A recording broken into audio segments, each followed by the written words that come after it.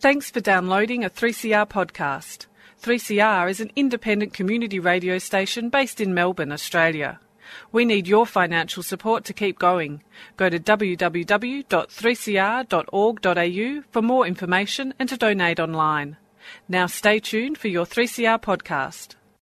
Brainwaves. Hear the world differently.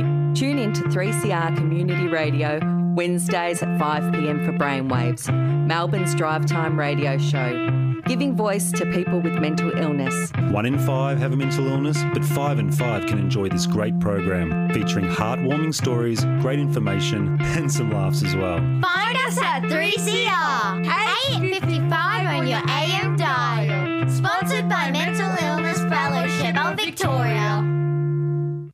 Hello and welcome to Brainwaves on 3CR, 855 AM, 3CR Digital Radio and 3cr.org.au. My name is Rebecca and from the Brainwaves team today we have Lauren. This week we're joined by Maura Younger from the Sleep Health Foundation.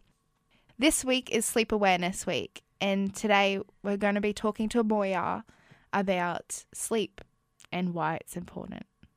Okay, so just to start off, could you just tell us a bit about what the Sleep Health Foundation is? Yes, well, the Sleep Health Foundation is a not-for-profit organisation and it's been around since about 2009, and our aim is to promote good messages around good, healthy sleep, the importance of sleep, and also have some advocacy and also information about where to get good help. So we promote practitioners in the field as well. So we're involved in research as well. We have commissioned a few research pieces. That's about all. Yeah, so what are some of the activities that happen during Sleep Awareness Week? Well, Sleep Awareness Week this year is going to be early July, and funnily enough, we're still in the middle of organising what the activity is going to be. But in previous years, we have done all sorts of things like, doing driving, simulating tasks and getting the media involved in that to look at the research that's coming out of Monash University, for instance. This year we're focusing much more on the workplace and sleep health, and specifically lighting in the workplace and work scheduling. Yeah. So that's something. So probably our activities will revolve around. We're potentially hoping to have either a hospital or a university lab, and just be looking at the differences in people's light issues, etc. So Sleep Awareness Week it's an international week, but we're different too. People can choose what month or what week they use it. I know that it's already passed in the USA. It was in April. Okay. Yep. Yeah. Sorry, I'm back with you. No, that's okay. So just moving on. So how is sleep regulated? That's an interesting question. In terms of the actual during sleep itself, or for us there's obviously all regulated within the central nervous system. Yeah. The brain itself is the main regulator of sleep. In terms of how we maintain and regulate our sleep, it's multifactorial. There's biological factors, social factors, environmental factors that help us to regulate our sleep, but it's mostly related to the circadian system and the homeostatic system. So within our body, they're the two main factors. So the circadian system is just commonly known as the body clock. Okay. And the homeostatic system, it's a system that probably people don't really know much about unless you're in the sleep field, because there's no blood test for it, or like people might be able to, you can test your blood sugar levels with things like that, but we can't test our sleepiness or our sleep pressure. But within our body, we do know there's this sleep drivers, and it's called process S, and it's a homeostatic drive that from the moment we wake up in the morning till the moment we go to sleep, our pressure is building and building and building, and there's some regulation and crossover with the circadian system as well, that we eventually just feel sleepy. It's high enough and we feel sleepy enough, and our body clock is at the right phase that we get the right messages for sleep. So the body clock is regulated mostly in the hypothalamus, and the sleep hormone melatonin is secreted within the sleep circadian system. And when that's secreted, it starts a complex, lovely array of things that lead to us feeling sleepy. So melatonin is secreted in response to darkness. So as it gets dark outside, our brain gets the message it's dark, starts to secrete and produce melatonin. And then as that rises in our bloodstream, things happen like our body temperature drops and our propensity for sleepiness occurs, and our sleep pressure, the process S, is driving as well, and then eventually we fall asleep. So those things would be just lovely if we have no interruptions. But of course we have interruptions, so like our iPhones, our TVs, our telephones, I said that. And obviously sometimes if we're worried, if things on our mind, and we're tossing and turning, or we're staying late for work, or we're at a movie, and so we sometimes miss all those lovely textbook things that happen. Yeah. And then when we find ourselves in a state of dysregulation. That answers that question, I think, how it's regulated. Yeah. Thanks for that. It's really interesting. So what are some of the effects of inadequate sleep? Well, some of the effects, they're wide-ranging, and people just know, I mean, obviously there's lots of research that can back this up, but everyone knows anecdotally how they feel when they've had inadequate sleep, that there's a reduced alertness, increased sleepiness, fatigue often, irritability, feeling grumpy, not being able to concentrate, and then lots of sort of more short-term things. And then longer-term, the effect it does have, so long-term sleep deprivation has been known to have effects on the cardiovascular system. So there's increased heart disease, increased risk of stroke, obesity, diabetes, obviously things like car accidents as well. There's a range of really serious consequences to having inadequate sleep on a regular basis. Can you just tell us what some of the most common sleep disorders are? Yeah, so the most common sleep disorder is insomnia. Okay, yeah. And that's something, obviously difficulty either getting to sleep or maintaining sleep, or both, or waking up too early, or waking up unrefreshed. The other major sleep disorders, common ones, are obstructive sleep apnea. Okay, yeah. And central sleep apnea as well. And there's other sleep conditions known as periodic limb movement syndrome, or periodic limb movement disorder, PLMS or PLMD. And that's when you have these periodic limb, mostly the feet or legs, twitching away during sleep. And people often don't know they have that, but then they wake up in the morning, they're really unrefreshed and they feel like they've slept all night. Yeah. Because their limbs have been moving around and disrupting their sleep and giving them lots of fragmented sleep as they've been waking up several times an hour but not knowing it because they're awake just for a short period of time. So that's one of the most common ones. And then there's 80 different types of sleep disorders ranging from these sorts of things we've been talking about, but also shift work sort of problems. There's a whole range of circadian shift work disorders, or circadian rhythm disorders, and shift work disorder is one of them. So there's a whole range of them, but the main ones really are insomnia and restless legs or periodic limb movement disorder, and obstructive sleep apnea. Wow, that's amazing. I didn't even know that. There's so many different ones out there. Yes, there's so many. And they're into different, I mean, just as an interesting aside, there's parasomnias and dysomnias are the main groups, and the dysomnias are things of difficulty with sleep, like the things I've talked about. And then the parasomnias are difficulty during sleep, so people that have sleepwalking, sleep talking, bedwetting, teeth grinding, nightmares, things that are happening during sleep. Yeah. So that's another subsection as well. So it's a really interesting field, and it's just so much. I'm so glad that we're talking about it, and there's a lot more interest and a lot more research going on at the moment, particularly in Australia and around the world.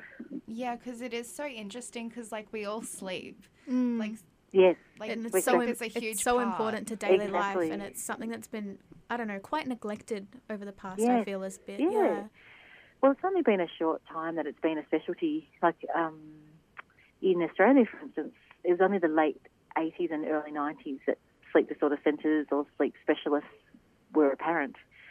It was just, I remember being involved with the Alfred Hospital Sleep Disorder Centre. It was about 1993 or 94, and that was a really brand new, it was a really big deal, and it was about the second one in the whole of Victoria. So it's only 20, just over 20 years ago, 25, 24 years ago. So no wonder, it takes us a while to catch up. I mean, USA and Europe have been talking about sleep for a bit longer than we have, but we're certainly world leaders now. We've caught up. But yeah, it's interesting because everyone, as you say, everyone does sleep. Yeah. It's important to us all, and everyone does understand what it feels like for them when they don't sleep. Yeah. Particularly even only as a one-off, just to see the change in your behaviour and your mood. Yeah, exactly. Like it's just, in a way, it's just kind of crazy just to think about how just in general, how much we need sleep, and then if we don't sleep, how irritable and how just sensitive we can be to things. That's right, exactly. And I guess in a way, inaccurate sleep is not caused just by disorders, but it can also be caused by poor habits and choices. That's right, exactly. Yeah. There's behavioural and lifestyle choices, or sleep disorders. So you want to at least make sure you can control your lifestyle and choices, because sometimes it's out of our control whether we're going to develop a particular sleep disorder. Yeah. Some things are genetic, or again, they're lifestyle related too. Sometimes, so most people with sleep apnea, for instance, a lot of them are overweight, but there's plenty of people who are skinny and fit and who do develop sleep apnea and things like that. So it's important to at least maintain the things we can control, and getting into bed at a decent time and prioritising sleep. By the sounds of it, these disorders don't discriminate at all. That's right. Yeah, so how important is sleep to our mental health then? Crucial, really, really important. There's more and more evidence emerging. As I said, we all know anecdotally that it makes us a bit irritable, but there's a very strong body of evidence to show that poor sleep has a relationship with increased anxiety and increased depression, and it's thought to be bidirectional. Sometimes it can be that the depression and anxiety cause sleep problems, but it also can be that the sleep problems come first, and then they have an effect or trigger an anxiety or depressive episode. So people usually know. I'm a clinician in terms of I'm a psychologist that works face-to-face with people with sleep problems, and they can tell you in the very first session they sort of seem to know themselves which came first. But it is sometimes a chicken or egg scenario where you have to think about, what do you think happened first? Was it the sleep that went off, or was it the depression or anxiety that was already there and therefore you didn't sleep well? But it's only since 1996 that we've even thought about it being bidirectional. We used to think it was only the other way around, that, anyone who had a sleep problem was only because they're depressed or only because they're anxious. Okay. But now we have a really clear understanding that it is bidirectional. Yeah. And they both need to be treated. So people with depression, obviously to treat the depression, but also in its own right have a specific time, like a session or two at least, specifically addressing sleep and sleep habits and getting better sleep quality. So it's really important. Yeah, and I guess it is bidirectional as well, when medication and things like that come into play, that can affect a person's sleep dramatically. Yes, absolutely. Especially when there's some antidepressants that are out there that actually help you to sleep. Yes, that's right. And some of the antidepressants are really poor, really bad on sleep. They actually, some of them, reduce REM sleep and some, just to interfere with good quality sleep. But there's a role, antidepressants are required in some people, and also some sleeping pills sometimes are required in some people. But overall, the best, if we can, we're trying to manage it non-pharmacologically. It's a really good idea to try and not be reliant on medication in the long run. So the best evidence for insomnia, for instance, is those that they might have been on medication and then have some CBT, like some psychological strategies, etc. Yep. And then they do better than people who have just taken the drugs only or just done psychology only, if so long as they're off the drugs by about a year or so down the track.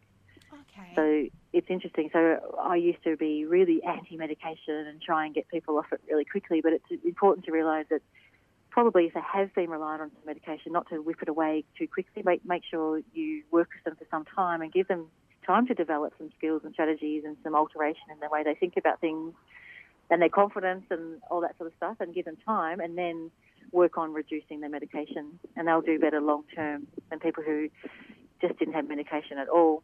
This is depends. I mean, some people do very well without medication, but those that have been severe enough to need it, they shouldn't feel too worried about that or ashamed, or they could sometimes. I mean, some people, having said that, some people do have to be on medication the rest of their life, but there is a very strong body of evidence to suggest that most people don't need to be, and we should work really hard at really giving non-drug strategies for people with their sleep.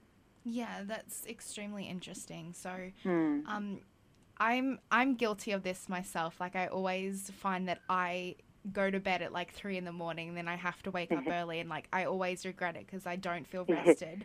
So for some of our listeners at home, if they do the same thing, or if they do have a sleep disorder, what are some tips that they can use to improve their sleep? Yeah, a good point. So that's the thing, because it depends on whether it's a sleep disorder keeping one awake, or whether it's, just a good Netflix series or other things keeping you awake. So I guess the main thing in either case is to plan for good sleep, like have a strategy around making sure you know what your upper limit is, to know that I need to be in bed by X amount of time. To know that 3 a.m. for you, for instance, knowing that 3 a.m. is just too late for you if you're getting up early, and to have a cut off of say midnight or something like that. And so just making sure you've planned for that, because it's the whole the old adage, if you don't plan, then you plan to fail. If you fail to plan, you've got to think about it, plan for it, prioritise sleep, respect sleep, know that sleep, really give that respect. If you making sure you turn off your devices and TVs and things like that at least an hour before you do go off to bed. It's really important just to actually have some unwind time. Yeah. It's also, having said that, it's important to have some unwind time in the early evening as well, like when you get home from work or you're home from your bits and pieces that you're doing way before bedtime. Actually have a bit of an unwind period then and think about what you need to do for the next day or two. Like have a bit of a set time for planning or even worrying. People who have got a lot on their mind, just to get it all jotted down then, not so it doesn't come up in the middle of the night, that you've cleared the slate a little bit. It's really important to, if you don't already do things like yoga or meditation, particularly mindfulness-based meditation, there's some good evidence to show that it's very important to reduce our levels of arousal or stress, and that we can actually be in a much better place then to get off to sleep and let those things work. The things I talked about earlier, the process S, like the homeostatic system and the circadian system, can work if there's not all those other interferences from either the TV or from our internal stresses and things we're worrying about. Yeah. So let the body do its work. So it's really nice. People know they can empower themselves with those things, like getting fitter as well, like making sure they move around and getting out in plenty of daylight during the day. Mm-hmm. Just having the regular patterns. Like, it's really important to be routine with the times you're eating your meals, the times you're doing your exercise. Just trying to be quite routine will help with a good sleep-wake pattern, and being out in the light and the dark at the appropriate time will help a lot with the sleep-wake pattern as well. So if it's dark outside, we should be trying to mimic that with ourselves. So by the time it's dark outside, not having bright lights, like just having dim lights, having lamps on. Yeah. Start thinking about going to sleep as soon as possible. Not obviously at the moment in Melbourne, for instance, it's dark at 5:30. Yeah. You wouldn't be going to sleep then, but just to start thinking about, okay, I'm going to wind down, I'm going to mimic what's happening outside. Our primitive ancestors would have been, getting ready for not doing too much work anymore, but nowadays we can work or watch. We can. There's no limits to what we can do. Mm-hmm. So we need to just try and remember to get back in touch with the normal 24-hour cycle with the light and dark and train ourselves to be much more respectful and in line with that. Yeah, and now that I kind of like think about it, like if I just watch any TV show and basically the classic evening routine, I always notice that like they're in the bed, they're laying down and they're reading a book. Like there's no television, they're not on their devices or anything. And I think that's really interesting as well. Yes, it's really important because you think about those devices, and it's only 6 years or so that the iPad was invented, for instance, and smartphones, like maybe 10 years. It's not really long, especially someone like my age, I'm late 40s. Like most of my life, like we just had books, or we didn't have devices, or maybe some kids had TVs in their room. That was about it. And the TV across the room is a lot less dangerous in terms, I mean, not that I wouldn't recommend TV watching in bed, but it's less dangerous than a handheld device where the bright light and the interaction of that is right literally in your face, and is interfering with your circadian rhythm, interfering with your melatonin production because of that light. Because remember, melatonin is secreted in response to darkness. So we do want to be in darkness and not thinking too much and mimicking that. So no devices in the bedroom, but the horse is bolted with that. Nearly everyone I know does do that. But it's really important to try not to have that. And obviously bringing things like your alcohol and your caffeine and all those sorts of things under control. If someone is going to have coffee, to have just less, like maybe one or two and at the most, and have them before lunch in the daytime.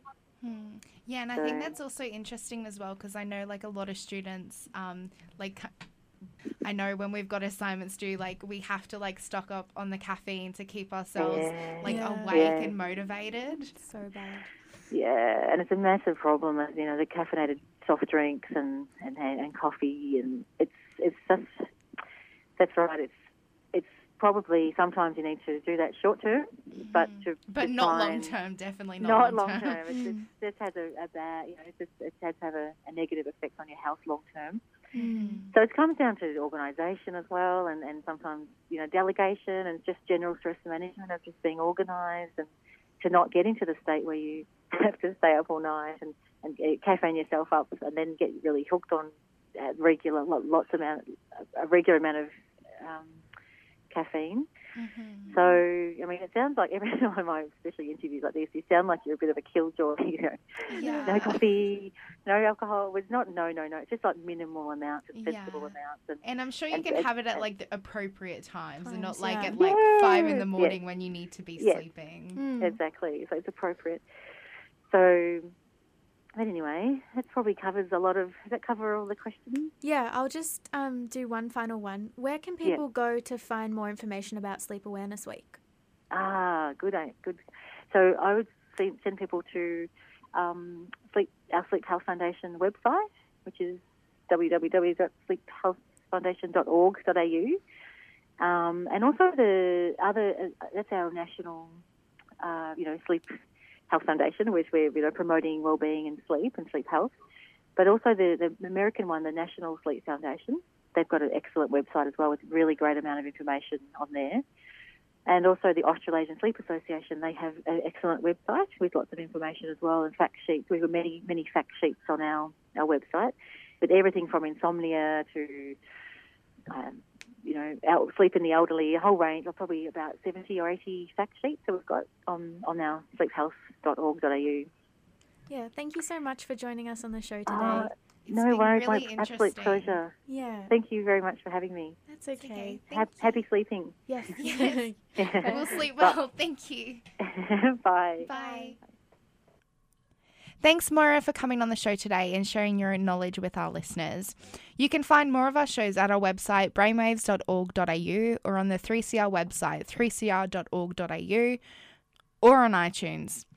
Feel free to send us feedback or suggestions for shows via our email at brainwaves@wellways.org. Stay tuned for another show of Brainwaves next week, Wednesday at 5. Up next, Renegade Economists. You've been listening to a 3CR podcast produced in the studios of independent community radio station 3CR in Melbourne, Australia. For more information, go to allthews.3cr.org.au.